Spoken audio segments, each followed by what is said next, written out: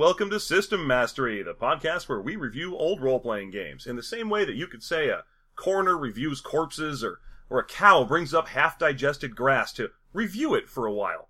This week, we'll be discussing a weird offshoot of the earliest days of role-playing, the very British, very nerdy fantasy wargaming, the highest level of all. So, with poignards in our codpieces and songs in our heart, let's get started on today's System Mastery.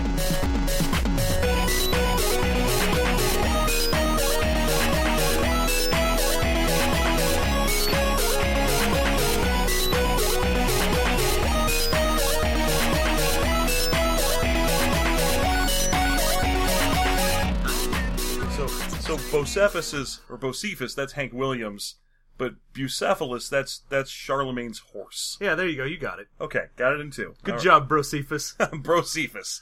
I'm old Brocephus, and I know the lyrics to every one of my own songs. Yeah, and I'm Brocephalus. Brocephalus, the horse of Charlemagne. Yeah. Sure. Charlemagne. Charlotte, bro. Charlemagne. Charlemagne. Charlemagne. His horse Brocephalus. Coming soon to a frat near you. Hooray! That's going to be the best frat party. Oh my god. It would be the kind of frat party that the author of today's book might throw. So anyway, as always, I am Jeff, and as always, John is here with me. And as always, hello. As always, thank you for that. Alright, so this week we have a real treat for you. Yeah, just a sweet piece of meat. A real treat for you. To eat. Our fleet. With your feet. Figure it out. Yeah. Tweet at us. God, that was the worst. Alright, okay. That's the kind of quality podcasting you come to expect from System Mastery. That wasn't us, though. That was two weirdos just broke in here and told a bunch of shit rhyme jokes and then left. These two asshole bros came in here, named Brocephus and Brocephalus. They're the worst. God, I hate those guys. They keep coming in here, making shitty rhymes. Oh my god. Okay, we're reviewing fantasy wargaming. What level is it? Well, probably the medium level of fantasy wargaming, right? Oh no, it's the highest level. Oh, of all? Of all. Oh my gosh, fantasy wargaming, the highest level of all? Of all. Okay, not of some. No, of all. This is a book written around 1980, 81. This is like the original Heartbreaker. Oh, this is the first Grognard. Yeah, this is the first guy who read D&D and was like, I could do better. Yeah, it's original. I disagree. Oh my. Yeah. This book has the stink of Cambridge all over it. Here at Cambridge, we like our role-playing games to be a bit better than D&D. D&D may be good enough for the lads at Choate. Oh, those Americans and their D&D. Why, they wouldn't know a good role-playing game if it came up and bit them on the bollocks. So this book's from around 81, and it's sort of a reaction to Dungeons & Dragons, I guess? It is 100% a reaction to that, as you find out even just in the intro. Yeah. Like, he has a little foreword, and he gives a little backstory like, so, normally I just do wargaming. But, you can't do wargaming without someone going, hey, let's play D&D. So we did! And then says that no, he didn't. He actually played, like, Tunnels and Trolls. Now, that's a thing. That was a thing back in the very early days of D&D. The licensing market wasn't the same as it is now, so there were a whole bunch of almost D&Ds that were flooding the market. And since this guy's in England, and it's maybe 3 years after D&D was published in the first place, Tunnels and Trolls may well have been all he could get. Oh, yeah. I mean, D&D didn't really get to a point where it was saturated, like, more globally until way later. Yeah, sometime in the mid-'80s. So this guy was on the vanguard of nerds.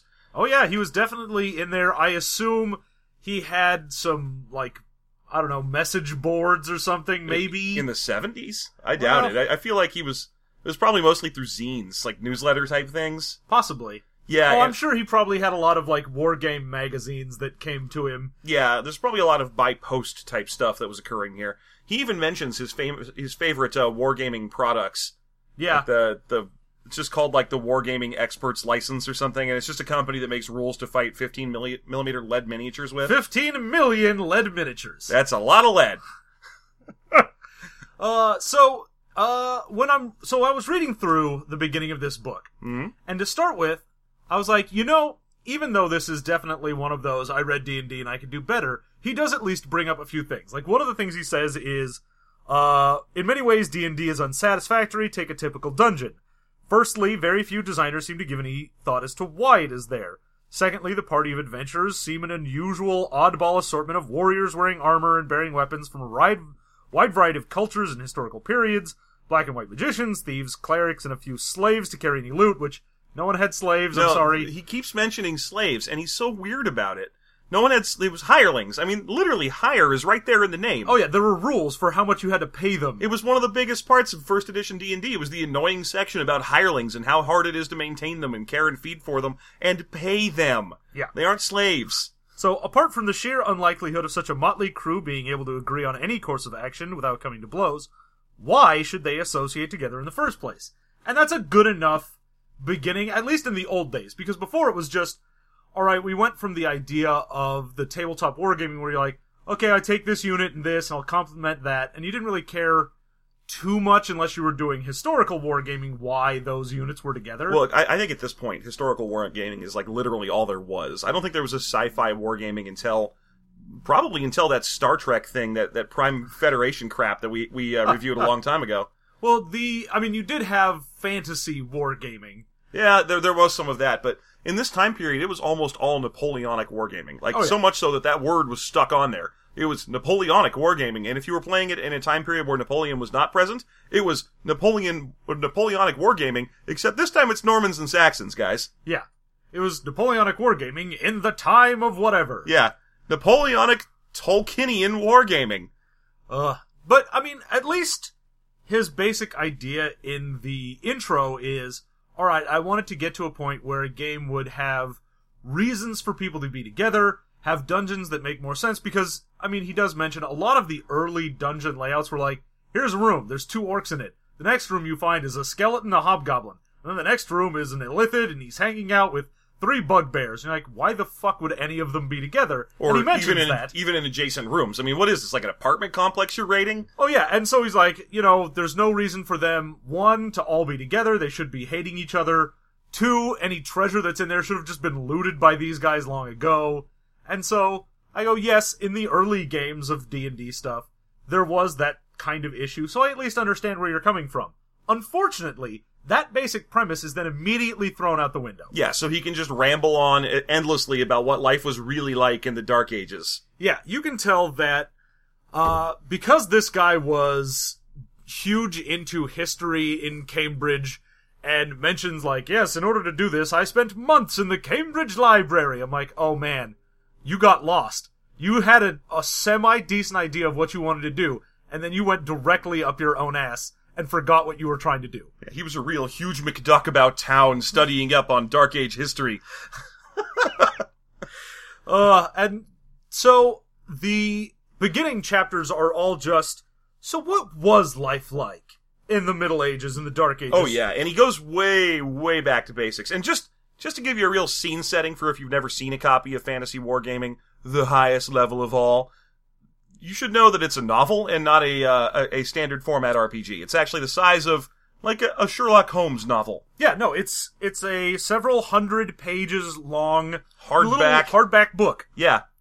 So that's the thing you should know about this. But starting from the very beginning, he gets right into it. He's like, well, the real history of England in the 13 through 1500s is a history of the soil. Oh yeah, so the book very much is all about, alright, let me tell you about how civilization in this time period works. We've got these serfs, and they are serving under these people, and sometimes you'd have a baron, and sometimes you'd have a king, and sometimes you'd have this and that, and he just goes off on the various social structures were very important to him, so much so that they made it into the actual crunch of the game. Mm-hmm. Oh yeah, quite a bit. So basically his concept of, okay, a fighter and a cleric and a thief and a wizard would never hang out with each other, basically boils down to, because they are of different social stratas. Which is odd, because he starts this game off saying, oh, these guys would never be together, and, there has to be a reason for that to happen, but then you still randomly roll for what your, status is in society. Yeah. So, it's way more difficult to still make a party that's all together, because before you could say, oh, well, we're all whatever. Like, usually your party is all just, I'm a farmer's kid, but I took up my dad's old sword from the war, and now I'm a fighter, or whatever the fuck. You're just some schlub. Right. But now you could be like, I'm the son of the Marquis. Okay, great. Why are you hanging out with a thief? I wouldn't be. I'll have him killed. Yeah, no, it's fucking stupid. Yeah, it's because he got lost. Yeah, he very much got lost. He set out with this idea going, well, D&D, wash out your very mouth, which I think is something he actually says in there. Yeah. Yeah, but then, this is how you should play D&D, chummy fellows, and then immediately gets up his own butt about wargaming and forgets that he had an idea in the first place. So, in the beginning, he's like, I'll show you how you could write a dungeon that an elven wizard and a cleric might wish to go into, and then near the end of the book, he's like, actually, instead, here's a story of 1,200 Saxons fighting 1,300 Normans. This is what you should be doing, player. And it's like, well, why? I don't want to do that. I want to go in a dungeon. Well, the reason you should be doing this is, I like wargaming and not role-playing. Yes, that comes up quite a bit. So, in addition to, in the beginning, he's got that standard Heartbreaker thing where he goes, this is what cities were like, and this is what stores were like, and this is how towns were set up, and this is the difference between Dark Ages and Middle Ages, and you get a lot of that, well, people used this type of weapon during this, and then they moved on to whatever.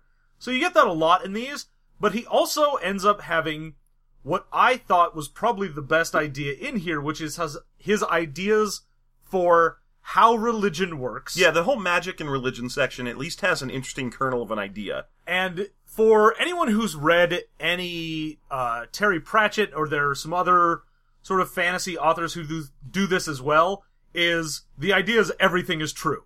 Like, even the stuff that conflicts is true.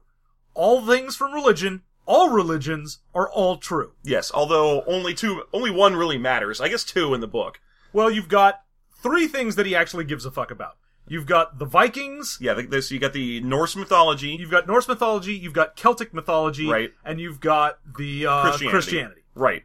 And that's pretty much it, but it's very interesting because the whole idea behind it is everyone has mana. Mana is your personal magical energy, and when you do any religious ceremony, you take your own mana and you give it to whatever god you're worshipping. Mm-hmm. So gods end up being like these giant reservoirs of mana, so that a cleric, he says, could technically be far more powerful than a wizard because he can call upon the vast reserves of mana of a god, but gods are also fickle and assholes and might not give you anything. In fact, they're less likely to give you anything if you're a cleric because you already believe in God. Yeah, they're like, but if I did something around you, I'm already getting all of your power. What the fuck do I care? Right, I'll save a burning building full of heretics so that they'll convert, but I'm not going to save, for example, a church that might fall down. Because if you guys die, I just get all your mana when you come to me. Huh. So the big thing with the whole mana thing is it did at least set up sort of an interesting dynamic. Because everything is true, it meant the reason that the Christian god ended up getting so powerful is because he is a jealous god. And if you don't know anything about Christianity, God's whole thing is, you shall have no other gods before me, I am the one true God. Which commandment is that again? That would be the very first one. Yeah, I was thinking, that's the first commandment, right? He's pretty much demanding right off the bat. He's constantly referred to as a jealous God. Right, thou shalt change their Facebook status to not single. Yeah, no, you shall definitely put it as seeing God. It is not complicated. Right, that's the first commandment of the modern age. So yeah. Then it makes sense where you go, oh yeah, a lot of Christians were trying to get rid of other religions and convert people, because now instead of it just being, oh, we want to convert people to our religion, it's God wants more power, and he's power hungry, and wants you to convert people so he gets more mana. Now that makes sense to me on one level, because if you look at the mana reserves for the average human, they can have anywhere between like 7 and about 30 mana at any given time. They can boost that way up by fasting or participating in evil orgies or any ritual, really. Any ritual of any kind. But they have some, the average wizard's going to have more than 20 mana. But God, who is statted out in this book, just in case we'll get to that. If you wanted to know the stats on God, we'll come to them soon. But just a little preview: God has 384 mana. Which means that, on average, he's probably got around, oh gosh, I don't know, like 80, 90 worshippers, tops? Well, Okay, 80 about 90 that 100. he's currently sitting on. About 100-ish worshippers that he's currently working with. Satan has more mana than God in this. Like, significantly more. Well, yeah. Because, I mean... He's got more people worshipping him because there's so many impure people in the world. Yeah, because anytime you're like, well, I'm not following God's commandments, then now your mana is getting funneled to the devil. Man, the devil really worked out the better business deal in that situation. Yeah, he did. If he was like, what's your piece of the pie chart, God? And God's like, oh, my piece of the pie chart is the part that says God.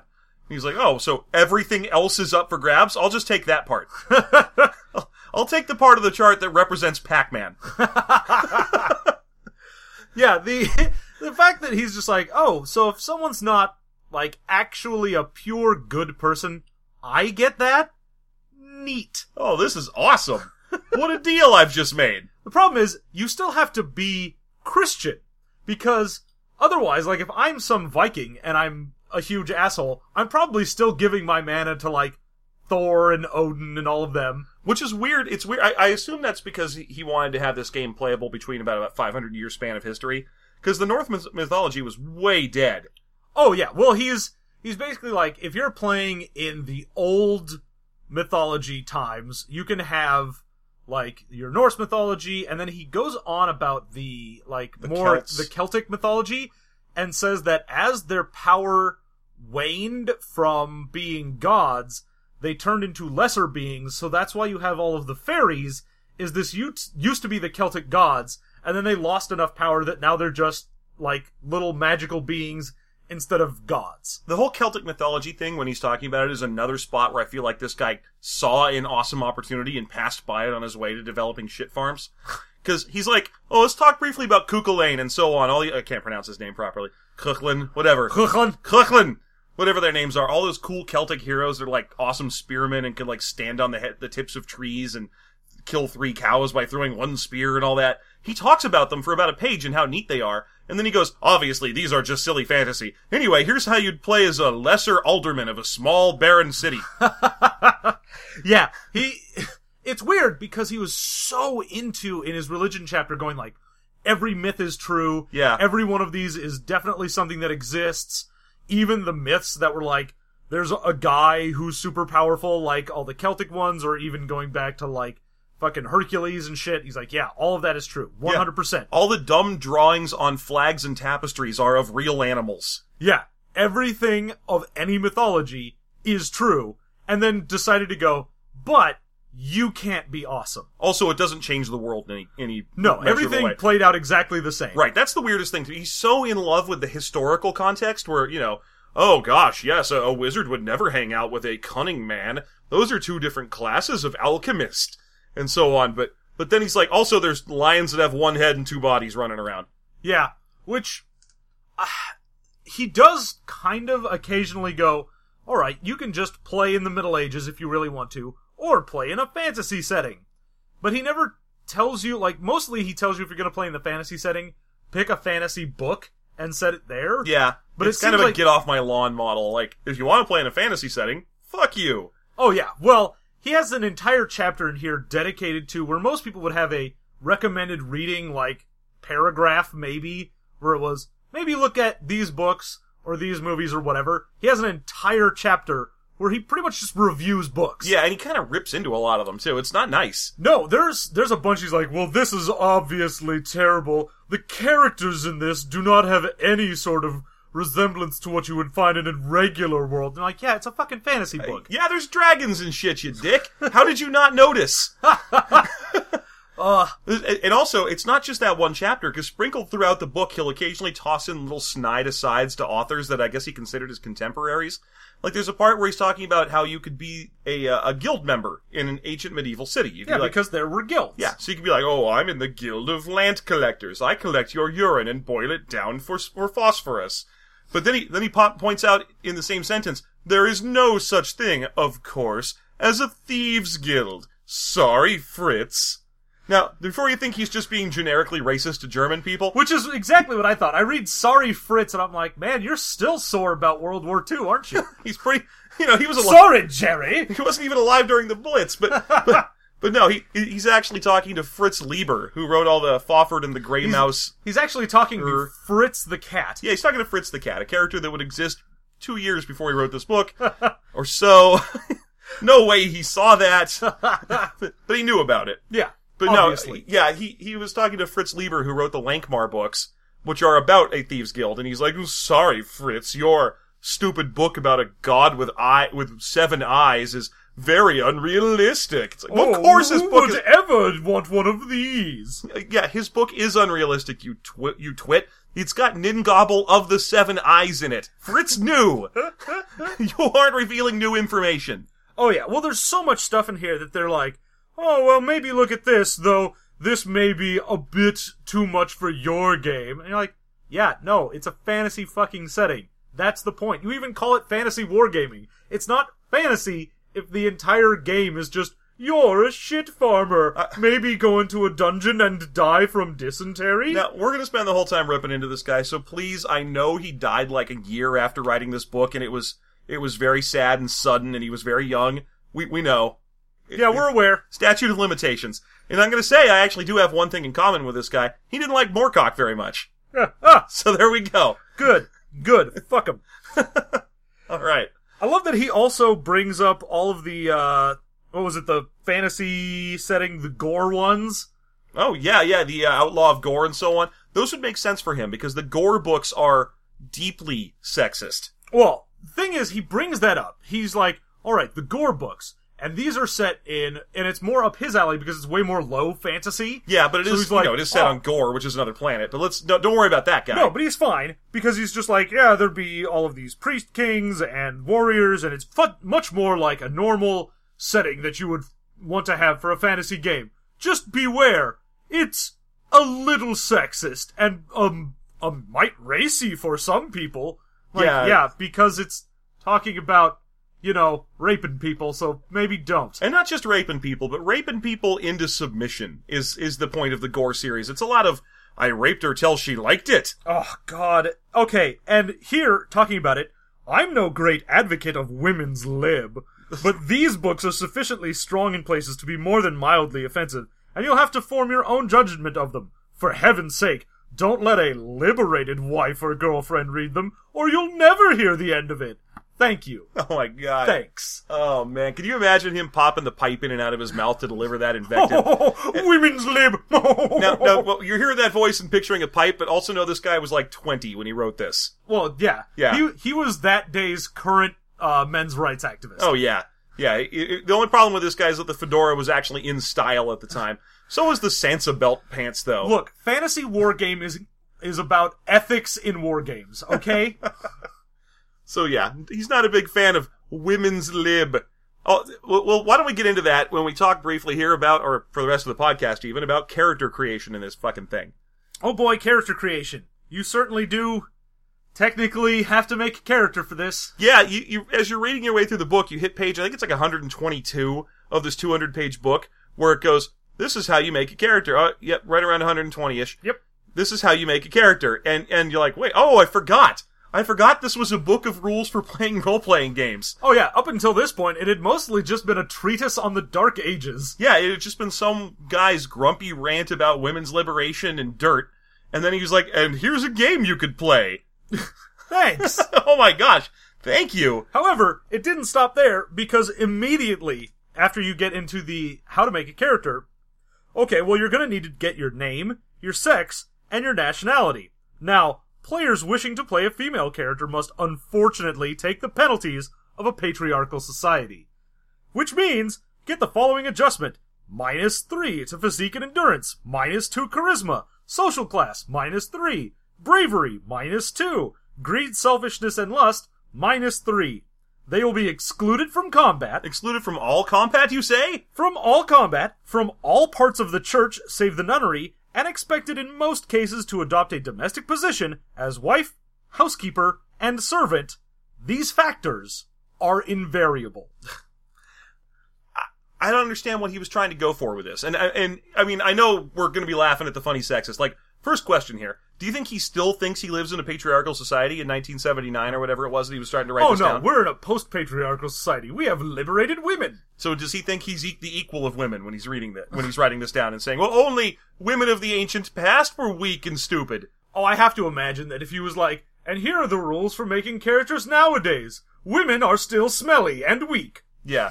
And the fact that he also made them minus to charisma as well. Yeah. Normally you end up having people being like, oh, well, you're not as strong as men, but you're better looking, so bio-truths. Even if you follow the bio-truths back to, like, first edition D&D, when they put that in, like, a Dragon magazine or something, they were like, alright, women get dexterity and, like, constitution bonuses, and charisma bonuses.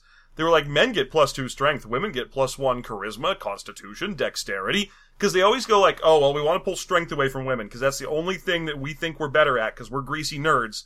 But we'll have to give them something so that our moms don't get mad at us. So here's some other stats that they get instead. This guy was like, oh no, I'll throw that to the wind. Women are bad at everything. Yeah, women are bad at everything and can't be anything but nuns. And that's the weirdest thing. The whole invariable thing to me is so weird because, like, he spent all that time researching the history. He has to know about the female heroes of Celtic mythology, of Norse mythology, of actual female heroes like Boudica and Joan of Arc. Oh yeah. No, these are actual, for real, in the time period that you want to set your dumb game, people. And he was still like, nope, this is invariable. You are never allowed to play someone that's an actual hero outside of the standard norms. Which is the problem I have with all of these Heartbreakers, and that they go, here's what normal humans were like, you should be that. The point of stories that are fantastical is that they aren't just regular people, or if they are, they become better. Not even role-playing games. Like the point of stories is that you're following an interesting, legendary character. Yeah, if you start a story and you're like, there was a farmer, and he stayed on his farm until one day goblins attacked, and then he was sad about it because they ruined his farm. His crops weren't very good. That's the story. That's the whole goddamn story. Tom Sawyer's parents wanted him to whitewash a fence, and so he did. Hooray! Like, it's fucking awful when you don't get into the fact that the reason that you have fantasy, or science fiction, or fiction at all, is that it's taking something that is normal and making it extraordinary, making it fantastical, and then just going, no, everyone was a shit farmer, you'll be a shit farmer, your children are shit farmers, get fucked. Right, that's all it is. Incidentally, that immediately made me think of the sequel to Tom Sawyer whitewashes a fence normally and nothing happens, which is Huck Finn finds a slave chaser. That's all. There you go. Yeah. It's so annoying. I don't understand why these people thought that was what... I mean, I get with this guy. It's because he was a historical war gamer. And so for him, he was never like, oh, there was a great hero at the Battle of Pevensey in 1191, and he slew 30 men. It's like, no, instead, 80% of these archers died, and 60% of these heavy pikemen died, and then someone retreated, and a treaty was issued. Yeah, no, it's coming at it from that wargaming perspective. There is that sense, like you say, that there's no one guy that's amazing, or if there is one guy that's amazing, it's mostly because he was in charge of leading the troops and planning what they did rather than being particularly amazing in his own right. Which is amusing because there's a chance for that guy to die every time the combat occurs in the mass combat rules that take up 10 pages of this book. Huh. Like if you send your king out with the line, then you work out what percentage he adds up to of the line, and then you roll to see if he dies every time anyone dies in that line. Yeah. Okay, so here's how you roll character creation. Now, I want you to keep in mind that this guy does not like Dungeons and Dragons. No, he does not. He was sitting there, and it was black and white, and he threw down the book, looked at the camera, and went, there's got to be a better way. Yeah, and then it flashed over to the next guy who was like, there is a better way. Set some different names for the same statistics and roll 3d6 for them. And he was like, it's that easy? Yes, it is. Because that's what the statistics are. Oh, yeah. Well... Okay, in the intro, again, he goes, look, some of you may be asking, why would you try and write anything about fantasy wargaming? Surely everything that could be written about it has been already. I love that idea. Oh, we were done writing role-playing books in 1980. Oh yeah, well, obviously 3d6 is how you do things. Yeah, well we've established that's just the science of role-playing. Oops. You've probably heard by now about the term sacred cow in gaming. Like that, for example, ability scores in modern Dungeons & Dragons don't actually do anything. No. They just add up to a plus or minus. They generate a bonus, and you might as well just play with that bonus, because knowing you have a 16 in strength is completely the same as knowing you have a 17 in strength, in that they both generate a +3. And that +3 is your real stat. Yeah. That's normal, we've all gotten used to it. This was something they were wrestling with all the way back in 1980, when this guy was saying, oh, they'll never come up with a better way to roll stats. And indeed they have not. But he did come up with a 3d6 model after delivering a stream of spittle-flecked invective against how terrible D&D is. He then gave you D&D's stat roll model. But worry not about whether or not there's 6 stats, because there's more. There's like 15 of them, and you roll 3d6 for all of them. How many hit points do you have in this game? 3d6. What's your piety in this game? 3d6. How about your social standing? Oh, that's a 3d6. That's gonna be a 3d6. That's definitely a 3d6 right there.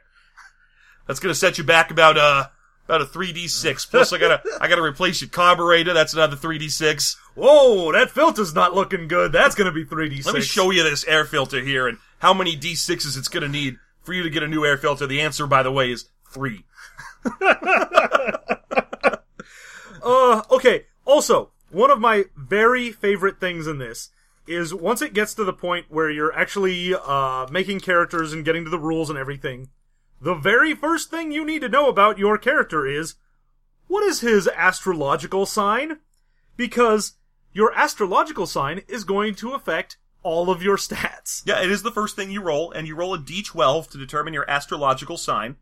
And let it be known that these are not even in the slightest. Oh no, some are... I went through and found that the best thing you can be was I think it was a Sagittarius at a +5 total to your stats. You get a cumulative +5 to your stats if you're a Sagittarius. And then I think it was like Aries was a total cumulative of like -4. Aries isn't that bad. One of them is. There's one in there that's like... No, it's Gemini. Yeah. Gemini was garbage. Yeah, don't be a Gemini. Be a Sagittarius. I'm a Sagittarius. I'm excited to hear that I've got a whole bunch of stat bonuses and a higher social class. I'm going to tell that to the unemployment office next time I'm there. Look, I know I'm a Sagittarius, so you're going to need to give me a little extra here. You're going to need to really hook me up, because also, have you seen how high my stats are? I'm a man. Yeah. So, all of those are going to give you your pluses and minuses. Now, you'll also see these pluses and minuses to things, and some of the stats you want to be lower because these are you're a shitty human being stats. Oh yeah, your selfishness, lust, and greed are your predilections towards that particular sin, which means that women get a sort of bonus to those. Yes, because you're lower on those. However, it does mean if you're the one thing you can be that's actually good for a woman, which is being a witch, it also means witches tend to use the bad stats more for like their evil spells. It empowers their evil sin-powered spells. So it means that the one thing you could be that isn't just a nun or a housewife, you are worse at it because you are a woman. Yep.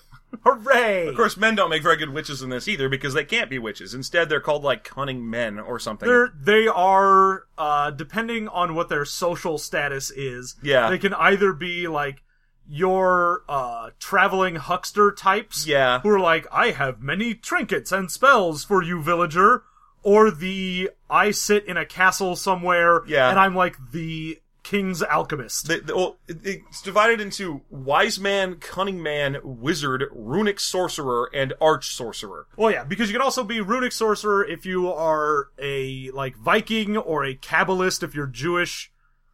Because you're going to use runes or little words of power and things like that to do your spells. So, hooray, you have that going for you. Now, one of the stats that you roll in this game is your social class. Yeah, you have to roll for social. Now, let's say, for example, you roll like a 15 on 3d6. You got very lucky. You get to be a poor knight, I believe, is what that adds up to if you're in the nobility. You can also be the leader of a small town or a bishop or something. So, give me the 15 across there, would you, John? Okay, so if you are a landowner, then you are a poor knight. Okay. If you're in the clergy, then you are a dean or an abbot. Okay. If you're one of the townsfolk, you get to be a guildmaster. If you are a rural dweller, you cannot get up to 15. The highest you can be as a rural dweller is a 13, and at that point, you're one of the Lord's agents. Okay, sure. So that's how that works. Now, this is the funny thing. This game is entirely based on the father patrilineal line. So if your dad was a baron and you're his eldest son, you're a baron too, right? No problem. You'll be a baron as soon as he cacks off. But if you're an Ares, then you get a +1 to your social status roll, which means all of a sudden, by dint of being an Ares, you're 1 rank higher than your dad. Well, no, because you find out your social status, and then your parents are +1 to +3 higher than you. Based on how far away you are in terms of the line of progression. So if you are ascension, the actual firstborn son, you're the heir, then they are +1. above you. So you're like, okay, well, I'm about to be a baron, so I'm just right below baron. Whereas if you're like the bastard daughter of a baron, then you are 3 lower, and even then, that still means, oh, well, he's a baron. As a bastard daughter of a baron, I'm still, like, a landless knight. Okay, still, if you're the Duke of Yorkshire, if your dad is the Duke of Yorkshire, and he is an actual duke, and that's his social status, and you are his eldest son, and you are an Ares, then you have the same social status as your dad, because you get a +1 to hit your social status. Except, no, because you figure out your dad's social status after your own. Oh, so which means that the moment that you figure out your social status is 1 higher, your dad's becomes 1 higher as well. Which means you could, like, force your dad to be a king by dint of being born in one particular zodiac sign. Basically, yes. So any of the ones that give you a +1, after you've rolled your 3d6 for social class, you add any bonuses for social class you might have, or get a -1 to your social class if you're a Pisces, because apparently Pisces are not very high in the social class. Weird. But yeah, so you figure that out, and once you've got all of your baseline stat, including bonuses, then you are +1 to +3 for your parents. Right. Now, here's basically everything you need to do to make a character in this game. You need to roll, and these are all 3d6 rolls: physique, agility, endurance, charisma, greed, selfishness, lust, bravery, intelligence, faith, social class, you gotta have faith, by the way, social class, and leadership. Leadership, I'm sorry, is not a rolled table. No, leadership is some shenanigans. This is something I really wanted to talk about, because it was my job to really learn the stats in this game and be ready to talk about it. But here's how you calculate your leadership. 3 times charisma plus physique plus intelligence plus bravery plus 4 times social class divided by 10. Great. Isn't that the anti-life equation? I'm pretty sure, yeah. Yeah. When you have selfishness plus greed plus loss plus hatred minus joy divided by Superman equals equals Y, where Y equals dark side and dark side equals death. Yeah, I'm pretty sure that's the anti-life equation. And that's a little one. Yeah, no, that's one of the little ones. And leadership, also, this is one of those things where... leadership. Okay, so D&D had, and we talked about this before, you had your shot caller. You had the guy who was like, yeah, I'm the go-between between the party and the DM. And this guy wanted to take that one step further, where he was like, oh no, you don't just have that person that's a shot caller. You actually have an in-game leader of your party. You have to. If someone is not currently leading your party, someone has to lead it. It doesn't matter. It's always there. And if someone is tied in leadership stat, you have to fight for it. You have to fight. One of you can back down if he wants to suffer penalties to his charisma and his derived leadership statistic. Not because of taking the charisma penalty, in addition to taking the charisma penalty. Oh yeah. You automatically get penalties to a bunch of shit and suck a lot because someone had to be the leader. And you couldn't tie. Yeah, you couldn't tie. So one of you is the leader and the other one is a bitch. And then after that, there are 3 pages, full pages of rules with a lot more of those big calculation statistics for the process by which you argue with the leader. Yeah, there's an entire section that is, how if the leader decides something, do I, as not the leader, say, I'd rather do something else? These 3 pages come in before it explains how to hit people with swords. Oh, it's way more important it's like that you know how to argue with your leader. The structure of this book is such that you figure out what your astrological sign is, then you roll stats, then you figure out who your dad is, then you figure out how to argue with the boss of your party. Oh, and then there's a great thing in there. In the part where it's got the persuasion rules for how to argue with the player who represents your boss, there is a -4 penalty to persuading him for things if he has declared no persuading me for things. Yeah. He has declared no take-backsies, and you shall not take back. Yeah, you're like, what, we're in the double ultra negative zone. But it is opposite day. Fry up some opposite day kippers, I say. I mean, I do not say. And by fry them, that of course means bake them. Frying is the opposite of baking. Yeah, obviously. I would have figured it's rapidly freezing them. Alright, so there's a million derived stats that you have to figure out, but they include things like whether or not your character is literate. For example, if you want to figure out if your character is literate, you take your intelligence and social class points that are over 12. So subtract 12 from your intelligence and social class points, multiply that result by 10, add 10% if the character is a major cleric, subtract 10% if the character is a warrior, do both if the character is both, throw percentage dice, and if you are below the number that you came up with, your character is literate. Otherwise, your character is not. Good. Great. This game has 6 skills, and all of them work that way. Yeah. For example, there's also riding, swimming, tracking, and singing. And that's it. And every character just rolls on a chart to see whether or not they can do these things, except for the characters that can't roll at all. Like, for example, slaves can't roll to see if they know how to ride. And I think low-class people also don't get a chance of singing. Yeah, because obviously, if you are from the low class, you don't sing. There has never been a point where the oppressed people have sung, ever. Well, not in the courtly manner to which we are accustomed. Oh, of course not. All of that chanting they do out in my fields, oh, of course, that's not singing, that's just brutish grunting. Now, does that sound racist for us to say that about poor Bruce Galloway, the non-fan of Wibbins Lib who wrote this book? Don't feel too bad, because when you get to the gear section and you look in the animals, the first animal in the animal section is slave. Congratulations, Bruce. You did it. You put human slave as the first animal. It's before cat and dog. Even alphabetically, it should be somewhere back behind horse. You'd think that, and yet. But no, it's the first one. And you know why it's the first one, John? Why? Because they're the cheapest. Oh, good job, Brucey. You done did it. You done made it so that it's cheaper to get a slave than a dog. And he accused D&D of putting slaves in it. And then he was like, oh, well, slaves are just everywhere. Everyone has slaves in ancient... No, they didn't! No one has them. Stop that. It's so weird. Anyway, so you do all that stuff. You also have to roll on one of my favorite tables in the book, the bogey table. Oh, yes, to see if you have a fedora, and if you are looking at someone, kid. Yeah, okay, you could call it a Humphrey Bogart bogey table. I'm a little confused by this, because I could have sworn that bogey was specifically British slang for boogers. I thought that's what it was. Maybe I'm wrong, maybe it means a lot more. I know it also is a golf term, and I think it means zero in some cases. Well, yeah, bogey is used for a lot of stuff. Yeah, but I could have sworn... Also, it's like a ghost, or a goblin or something. But I could have sworn that in England, it was specifically boogers. Like, that was the number one use for bogey. I'm basing this on my extensive reading of Roald Dahl books. I am basing this on Harry Potter. And Harry Potter as well. Yeah, so... Children's literature. So, the bogey table is the weird things about your character table. Yeah. And when you do it, you roll a d6, and if you roll a 1 or 2, you get 1 roll on the bogey table, 2 or 3, or 3 or 4, you get 2, and 5 or 6, you get 3 results on the bogey table. Then you roll percentile dice, and a 1 through 35 is nothing. Yeah, it's just, oh, no, you're normal. You're normal. And then everything after that is stuff that's weird about your character. Like, perhaps your character is, sexually irresistible, or has bad body odor, or both. Or both, yeah. Homosexual is on there, which is also listed as a Class 6 sin. Yep. That actually lines up correctly, I'm pretty sure. Because Class 7 sins, I believe, is exclusively murder and betrayal.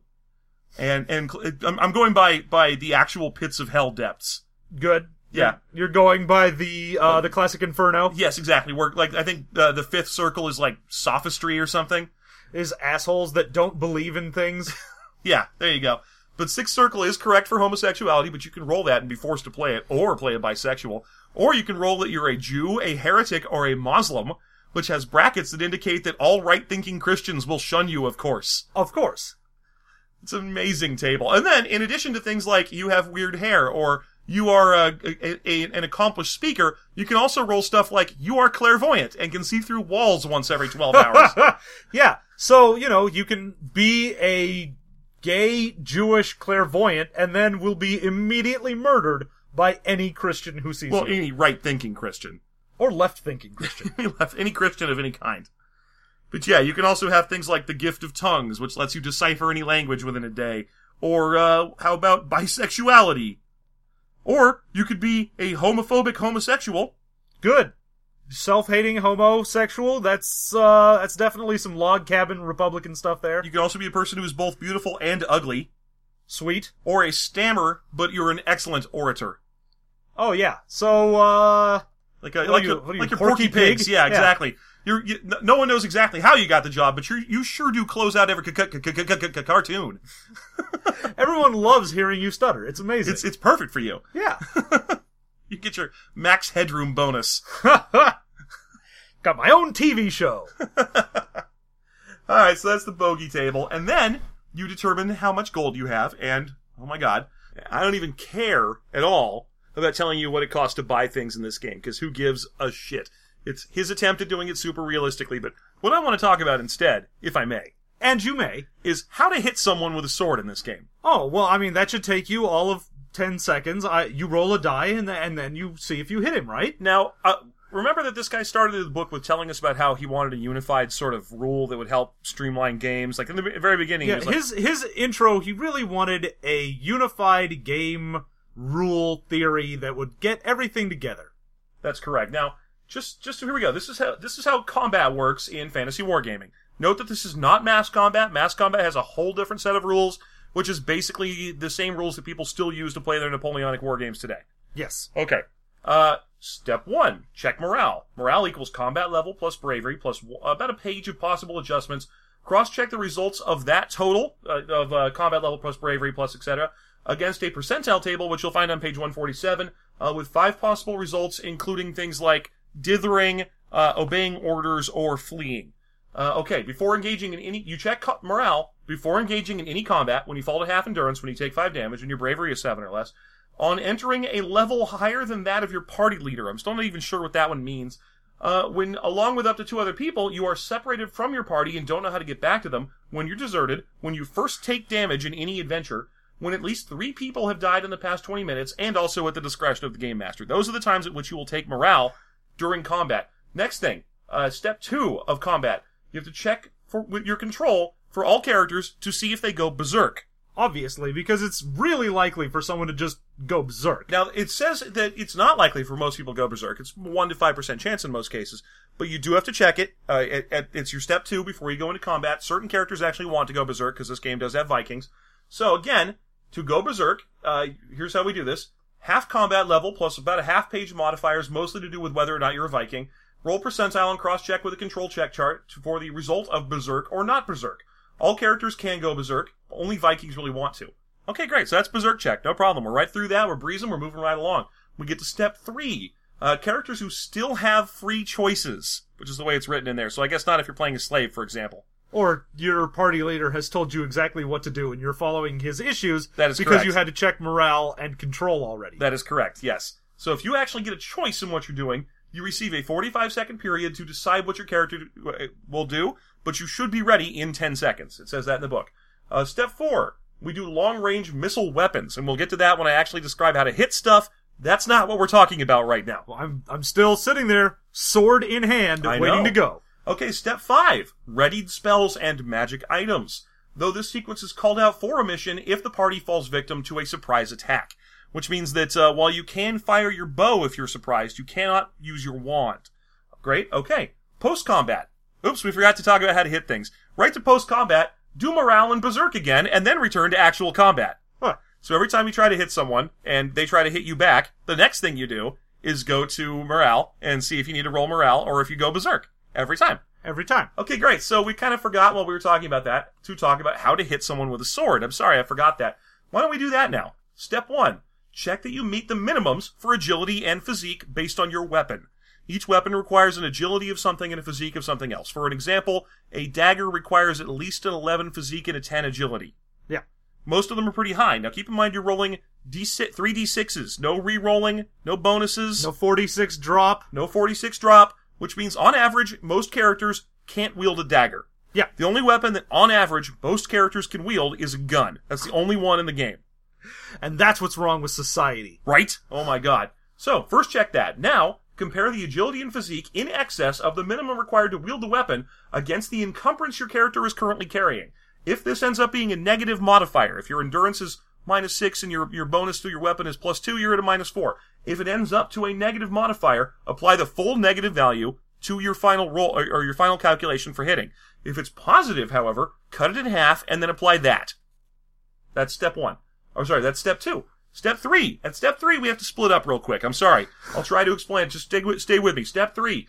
This is how you hit people with distance weapons. Here's your chart. You're going to do combat level plus surplus agility and physique divided by 2, and then add bonuses for slow-moving targets, large targets, very slow-moving targets, penalties for medium and small targets, fast-moving targets, tiny and exceedingly fast targets, so there's bonuses and penalties for that. Don't forget to add your astrological influence bonuses or penalties. For example, if you're a Sagittarius and it's not a good time for Sagittariuses to be battling, you might be suffering a little penalty here. It's true. Great. Then factor in your luck. Finally, factor in all melee factors not marked with a star. We'll talk about those in just a second. That's all you need to know. That's going to generate a number somewhere between -6 and +14. You're going to take that number, roll it against, or cross-check it on a percentile die roll that you're going to roll, and that will tell you where on the person you hit them, if at all. Okay, that was our split. The other split was melee weapon step. Melee weapons, to hit someone with a melee sword. Combat level, plus surplus agility and physique divided by 2, and then add melee factors. Here we go. Here's some factors you need to keep into track. Low intelligence, low bravery, low endurance, berserk, outnumbered, even lower stats, damaged in the last phase, not using your favorite weapon, blow carried over from a parry in which the opponent's weapon broke, blow is partially parried or dodged, character is exhausted. Then there's bonuses for being smart, brave, high endurance, basically all the same stuff I mentioned earlier, except it affects your opponent instead of you. Again, will result in a number between -6 and +14. Roll percentile, cross-check on a chart. That's going to tell you whether or not you hit. Then, that's just A, to cross-check to see where you hit, which can be anywhere from a miss to a strike to the heart. Go to B. Roll to see the damage caused by to the part of the target hit according to a weapon table in a different part of the book. It'll tell you how much damage you do. And add your surplus physique divided by 2.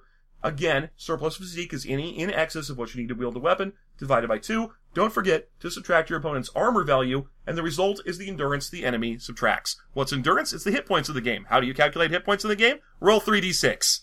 Woo! Oh, you thought I was done. I'm sorry. Okay, next section. If you manage to hit them in an area that does double damage, for example, the heart or throat, apply double damage. Other areas, like for example getting hit in the stomach, may cause you to double over and give your opponent a free attack. Step 5. You may be wondering, never during this discussion did you discuss parries and dodges. That's because any time you get a simultaneous action with someone else, you can choose to forego swinging at them to attempt to parry and dodge. This will block a portion of the damage that they deal to you, but you can easily fail a parry or dodge. The primary factor is whether or not you have enough room to maneuver.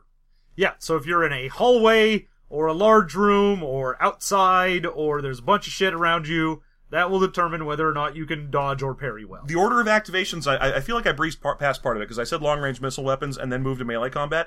But actually, there's a step between long-range weapons and melee combat. That step is, do you have a longer sword than your opponent? Well, yeah, there's a lot of RPGs have that, well, if you've got a sword and I've got a polearm and he's got a dagger, then I've got a bonus and I can go do things because I've got a longer reach. You've got reach. In this game, it just lets you go first.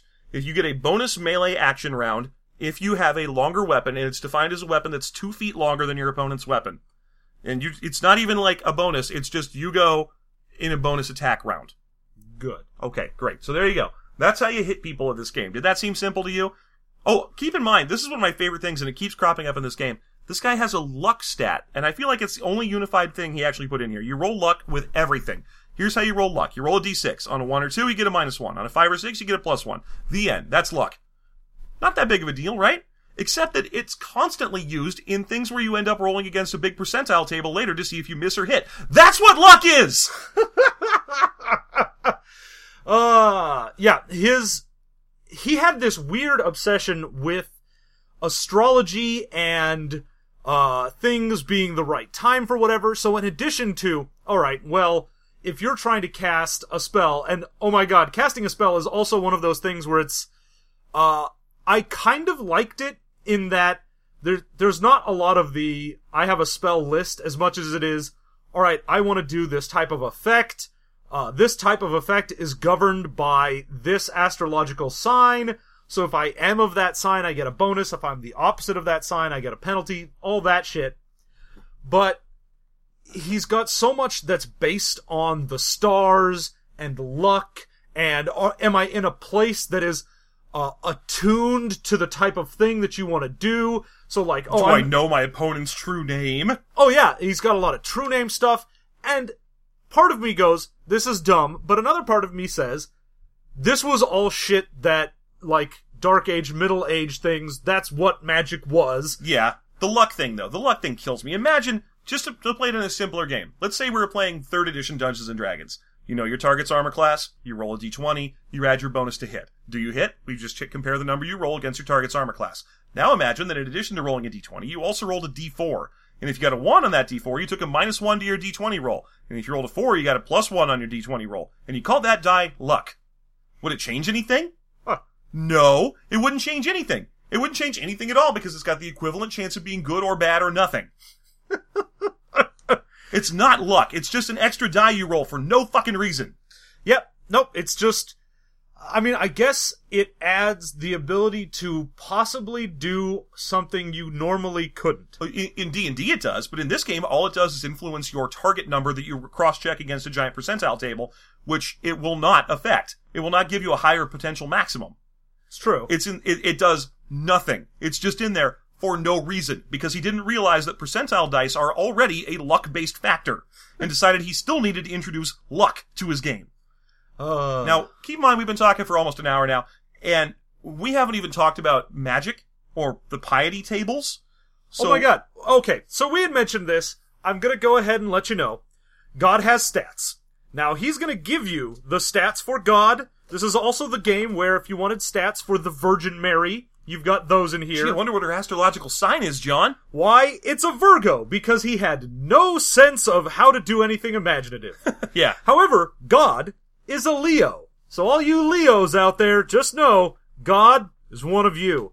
Now we know. God's a Leo. God's a Leo, which means that sometime before God was created, the astrological system was created. Yeah, it means that we know what God's birthday is. Yeah. Roughly. We have about a month of knowledge about what God's birthday is. Satan's too. Satan is also a Leo. That's probably why they don't get along. Oh, it's true. Those Leos never get along with each other. I assume. I don't know anything about astrology. All I know is that my horoscope's super boring because I'm a Sagittarius, and by the time you get down to the bottom of the astrological chart, the person writing it has always run out of good stuff. So it's always like, Sagittarius, I don't know, you'll financial meet some, stuff. Okay, so, if I want to fight the Virgin Mary, her combat level is 10. She's got a 28 intelligence, 26 endurance, 32 agility, her physique is 24, has 384 mana. The same as God, by the way. God has a question mark in mana. Oh, very nice. Ooh, you know his combat level is 24 and his intelligence is 40, and that's it. That's weird, though, because this is the Catholic Virgin Mary, which means a lot more people are worshipping her than 384 mana worth. But she's got a magic level of 24, and a faith of 34. The Catholics are bonkers for the Virgin Mary. And so the only reason you get these is because as a cleric, most of the time in order to cast a spell, you're just calling on... It's very Catholic, you call him the saint of whatever the thing you want to do is. There's a lot of saints, yeah. So, in this one... And equivalent demons. You would call upon the Virgin Mary if you wanted to do something that had to do with virginity, motherhood, or forgiveness. Her areas of disfavor include sex. I love the idea that you have to, as a regular shit adventurer, you have to go out and do something that has to do with virginity. Well, yeah, you've got to, I don't know, restore someone's virginity. What? Yeah, that's right, you unfuck them. That sounds like one of those things you could buy from the Pope. From like it's 100%. Yeah, like a little Pope book, like he's got a little Pope menu. This book includes the calculation for how quickly you can get from purgatory to heaven. This book does. My notes do. That was one of my favorite things, so I actually took it down. Would you like, if your character has died, would you like to calculate how long it will take for your character to move from purgatory, or purgatorio, as it was known in the Divine Comedy, to heaven? Why, I would love to know that thing that has no bearing on my story. I know, because you probably rolled another character by now, but just so you know, here's how you do it. First of all, calculate the piety band of your character at death. Piety band is just a skill or a stat that you have that shows how pious you are. It's very mobile, and it moves constantly. Every time you do anything good or bad, your piety band moves around. It's probably the most annoying part of trying to track in this game. Yeah. Okay. Take Piety Band plus religious experience level of character at death divided by 2, modified in the following ways. If your faith is less than 8, then -1. If it's greater than 14, +1. Add in the standard luck calculation, and then don't forget to work out propitiation by your relatives. For example, if your relatives spend 20 gold sovereigns in prayers, alms, benevolences, and indulgences, then you get a +1 to your final number, with a maximum of +4 if they've spent 80 gold sovereigns on various indulgences and so on. Plenipotentiary indulgences, one might say. If all of that is 10 or higher, the character gets into heaven this year! Yay! Otherwise, you can check every 50 years to see if they get into heaven, or if their boobies finally develop. This is, at least, and again, it's one of those things where, yes, the Catholic Church essentially just came up with purgatory as a goddamn scheme to be like, hey, you know, when you die, you go to God's waiting room and, I mean, you'll eventually get to heaven, but your poor Aunt Sally is suffering in purgatory for her sins. And for a mere 20 gold sovereigns, a steal at twice the price, you can cut that number down. Come on, man. Wouldn't you want someone to do it for you? Okay, that's great. I love that that's a real thing that the Catholic Church actually did for hundreds of years. Why are there rules for it? Why is it just in the first part of his book where he's like, look, Catholic Church was sort of super corrupt and they did hilarious shit like this? like just put it that way and it would be funny. Because his whole point was, everything is real. Everything is true. Everything is true, yeah, but so I have to put that in there. Even then, if it's true, you don't need rules for it, because it doesn't have nothing to do with anything. Your character died 30 years ago. In 20 years, you can see if your character gets into heaven. Alright, there's only a few things left in here. There's a magic system, and the magic system is supposed to be super freeform, which means it's, I want to say 20 pages of disconnected charts and lists of numbers. Oh yeah, you've got a bunch of overarching categories of things like fire, or air, or light, a lot or whatever. A lot of them just tell you what their sin rating is. So it'll be like, necromancy, this is a class 6 sin. This is as bad as being gay. Now, if you raise a dude from the dead and then fuck him, class 7. Oh no, he's not alive. That's an undead dude. It's not gay if he's already dead. It's buggery.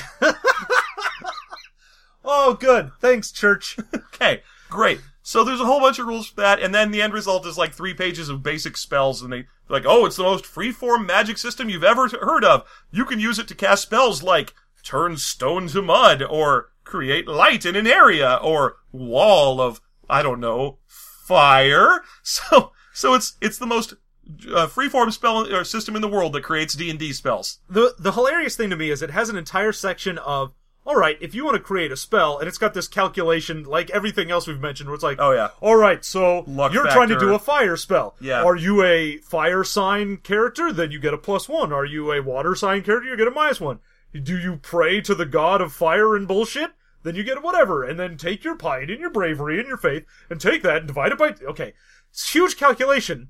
And then after that, it goes, and here's a list of spells that don't fall into those categories. Now, one of the categories was illusion. One of the spells that doesn't fall into that category is invisibility. Eat my dick, that's an illusion spell. It really just meant that he had already written that spell list out, and he was, by God, if he wasn't going to put it in the book. So, that's there. Finally, we gotta talk real briefly about the bestiary, because it's one of the most fun things in this stupid book. Because basically, his bestiary is everything exists and everything is real, even though everyone's just a dirt farming peasant. I guess they're just constantly getting eaten by manticores and shit and not doing anything about that, because why would you bother? It's like, well, I have to spend my time collecting pee for the local governor, but, oh, my son got eaten by a flying snake. Should I do anything about that? No, I'm gonna keep living in a thatched daub hut. Because nothing changes. So anyway, there's a bestiary. The bestiary's primary source from which it pulls monsters is like flags and shields. So anything you've ever seen on a flag or a shield, you know, oh, a lion with a head on both ends, and oh, a deer with the head of a goat and the legs of an elephant. It's like, it's a deer with the head of a deer and the legs of a deer. The legendary Esquilax. Yeah. That's so it's all of those with stats, and you know they're all very dangerous. One of my favorite things about the bestiary, there are 2. I'm going to save my other one for the worst thing in the book for me. but one of them is oh shit, I've just forgotten what it was. Oh, poisons. All of the poisons are instantly fatal. Every one. All of them. If something is poisonous in this book, it is instantly fatal poison, even though there is a section for how poison works in the book. And the answer isn't poison. It kills you. It's poison. Here's a bunch of fucking rules, and you have to roll against this, and you lose some endurance, and you get it back at this rate. Unless you're bitten by anything in the game that's poisonous. Then you die. With one exception, one exception, the carnivorous sheep, which is from Celtic mythology. And again, even though it is poisonous, it doesn't use the poison rules. It uses its own poison rules. Because this guy is fucking, what's his face from Palladium? It's that guy's granddad. There you go. It's Symbiota's grandfather. That's who this is. Yeah. Wonderful. Alright, so, I think let's get into the end here. Alright, John, what would you say is your favorite thing about this book? Okay, my favorite thing is his baseline idea of everything is true. I love the Pratchett idea of faith is what creates a god and what powers it. Yeah. I love the idea that all of the shit that has ever been is true, and the reason that, the reason Zeus doesn't walk around anymore is because people purposefully stopped them from praying to him, so his power ran out. Oh yeah, that's the coolest thing. That works for Planescape, that works for Discworld, that even works for American Gods. Oh yeah. It's an awesome thing. It's a great idea for belief as power, and it makes it so that not only are gods these powerful things, but it means they have to care about humans, so you don't get shit like the Palladium gods, which are just like, well, I would murder everything given the chance, and I have the power to, I don't know why I haven't. I mostly just ride around on a cybernetic motorcycle and hang out with someone with blown out hair. That's Rift's gods. So yeah, that idea, the fact that he wanted to incorporate that into his game, definitely my favorite thing in this. The fact that he did not incorporate it into his game. Well, the fact that he wrote that he wanted to incorporate it into his game, my favorite thing. Okay, Jeff, your favorite thing. This book is the Burgess Shale of role-playing games. This book is the Burgess Meredith of role-playing games. This book is the Burgers Meredith, a hamburger restaurant themed after Burgess Meredith of role-playing games. Burgers enough at last. No. Have you ever heard of the Burgess Shale? No. Oh, yes, I have. Okay, so for people who haven't, the Burgess Shale is a big chunk of Western Canada that's got a lot of sedimentary rock deposit full of really neat fossils from the Precambrian era, which means they're about 500 million years old.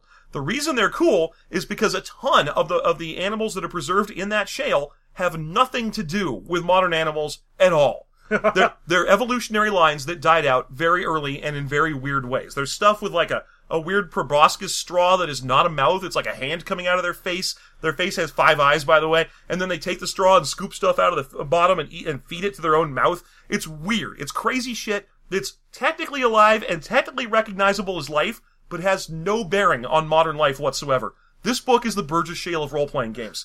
It's like role-playing games' weird great uncle. Like, you could look at it and go, oh yeah, that's part of the family. I can kind of tell. I don't want it to get anywhere near my youngest, though. I'm glad it's got nothing to do with my gene pool anymore, but it's neat to read it. That's what this is. This book is a neat idea. It's a whole collection, like a huge, vast collection of weird ideas about role-playing games that died in this book. Yeah. And were buried under the mud for us to buy later on for $1, which we didn't. People have sent us, I think, 3 copies of this book. Thanks everyone who has sent us a copy of Fantasy Wargaming, the highest level of all. Please stop sending us copies of Fantasy Wargaming, the highest level. No, don't. I'm going to build a fort. Yeah. Well, I'm going to give it out as gifts to people. People I don't like. Happy birthday! Here's Torment. Alright, so there you go. My favorite thing about this book is reading through the bizarre historical artifacts that it has in it. Awesome. Your least favorite thing about this book? Okay, least favorite thing about this book is it goes way up its own ass, because I loved the beginning intro, and it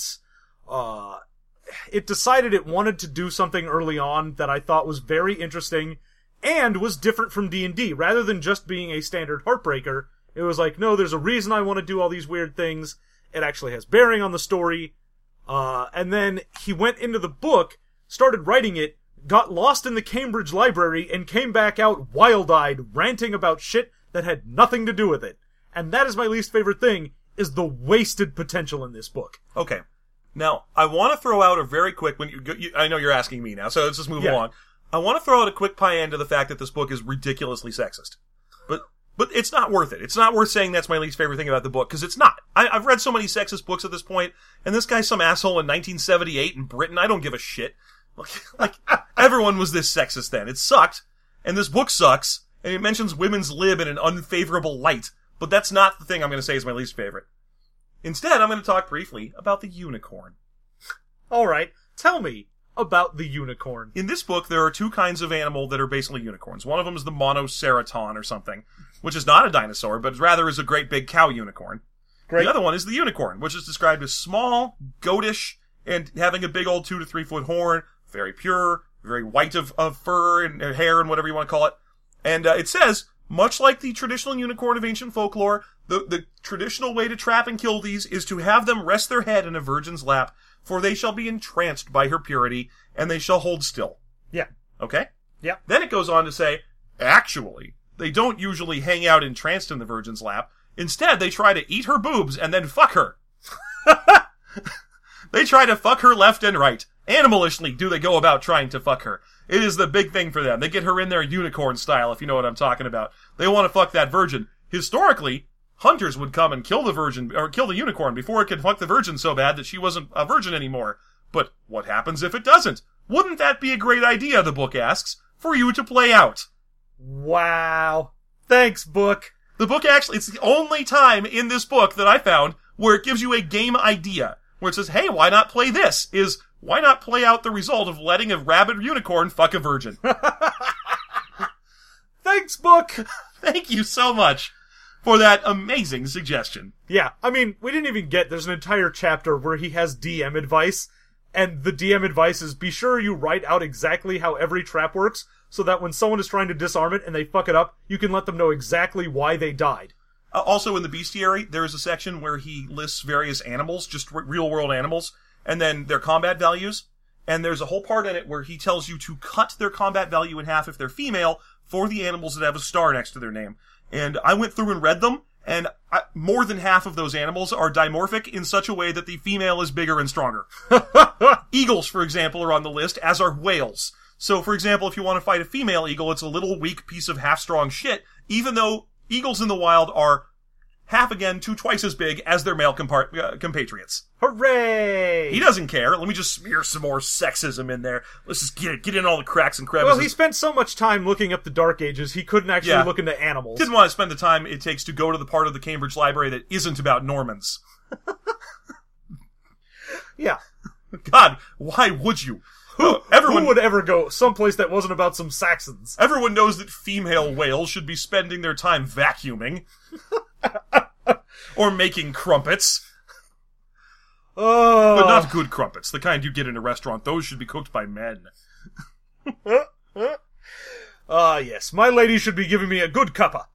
Right. So that's... Would you play this game? Would you play? This is one of those games where I don't think I could. No. Because I would just sit there cross-eyed looking at the stats and how to roll and be like, I don't care anymore. Yeah, I don't think... I'm going to go out on a limb here. Maybe this guy... Because, again, I feel bad for even saying this, but this guy died like 2 years after this book came out. And it was sudden and it was bad. Like, he did not die in a happy way. But I'm going to say, during those 2 years, he never tried to play this fucking thing. He didn't try to play it while he was writing it either. It is unplayable. I actually would like to say... His intro where he says he played a game and then wanted to make new rules, I don't think he even played the game. No, I think he probably read a newsletter article about one of these games. He may have flipped through Tunnels and Trolls, the player's handbook for it, and gone, well, this makes no sense at all. I kind of want to, we stick to our policy of no research. I only know that this guy died shortly after writing the book because a friend borrowed one of our copies and then told us when he gave it back. So that's the only reason I know. Otherwise I would not know and I would be very insensitive to this dead man. But instead of being knowingly insensitive. Whatever, fuck the dead. Fuck, eat your own dead. Eat the rich. But what I want to know is, do you think there's like a historical society preserving this game in Cambridge still? Like, do you think there's people playing this in Cambridge? They're like, oh yes, fantasy wargaming is indeed the highest level of all. I hope so. If we have any listeners that are in the Cambridge area, let us know. Go find some nerds in a library and go, hey man, fantasy wargaming. Highest level of all? Yes, no? Maybe. Kind of like the lowest level of some. It's... Alright, so there you go. Final results are the... Oh wait, I didn't answer. Would I play this game? No. And again, it's because no one can and no one ever has. Good. Anyone who says they played this game probably is just playing D&D with a bunch of house rules that look like they're from this game. Oh yeah, they probably looked at the rules for how you play and went, let's just put D&D in there. Yeah. Ugh. It's the worst. Alright, so we've been talking for way too long. Way too goddamn long. I'm so sorry. Why don't we wrap this bad boy up? This has been, as always, the System Mastery Podcast. You can find us at systemmasterypodcast.com or System Mastery on your choice of social media outlets, including Twitter and Facebook and so on. You can support us on Patreon. If you do that, then you will get our bonus content episodes, which is when we make characters in the games we review. That's right. We are now, as I sign off, going to go make fantasy wargaming characters. I will struggle through and find a way to make a guy in this dumb system. Yeah, that's what we're going to do next. So, any level you support the Patreon at, you get the bonus content. You can give us 50 cents and get the Patreon bonus content. I don't care. But nowadays, this is something we probably do need to talk about. We just recently hit our $200 goal on the Patreon, which is awesome. It's great. Thank you so much. Now, can we actually go to Gen Con on $200 per episode? No. No, we can't. With no jobs, that money is literally paying our rent. So, what are we going to do instead? I'm not sure. We'll do something awesome for everybody. If you have suggestions, send it out to us. Maybe we can do some Skype gaming sessions or something. Yeah, we've been looking at some new, awesome additions to our equipment that we could get. Yeah, local, maybe going to more local conventions. Or, if you have connections to Gen Con and you can help us get in there at some, whatever the reduced rates are that they help other, what do we going to call ourselves? Big celebrities? Yeah, big time Hollywood podcast celebrities. Big time Hollywood YouTube superstars. If they have a plan by which they can get people like us into Gen Con at a reduced rate, and that would help us use our $200 per episode to get in there, let us know. We'll see if we can work something out. But as it stands, it simply isn't feasible. Maybe we can create that again at a higher rate or something. I don't know. That's why it said Gen Con or something. Now, be sure we have kept this up for a little bit longer. In addition to that, we've got our Afterthought poll from the Afterthought a while ago, where we've got a bunch of questions for you, including what other things you'd like to see as Patreon goals. That would be perfect. Go fill that out and let us know. Yeah, and just fill out that, and be sure to listen to the Afterthought. Wonderful stuff. We recently had Afterthought with James D'Amato in here. Great guy, great designer. Also has a great podcast that he does. And we've got our Movie Mastery podcast that we do. If you haven't checked that out yet, real fun. We just finished putting up a review of the Insane Clown Posse's Big Money Rustlers. And let me tell you, surprising outcome. It's very surprising, yeah. So there you go. Yeah. Oh, by the way, it was mentioned very briefly, but the name of James D'Amato is our podcast. I don't even know why I'm saying this, because almost every one of our fans is actually one of his that came over. Thanks, guys. But his podcast is called One Shot. He also has one called Campaign, one called Critical Success. They're all great. Go check him out. He's 50 times bigger than us, so I'm not sure why I'm plugging him. So there you go. Thanks so much for listening, and everybody, have a wonderful week.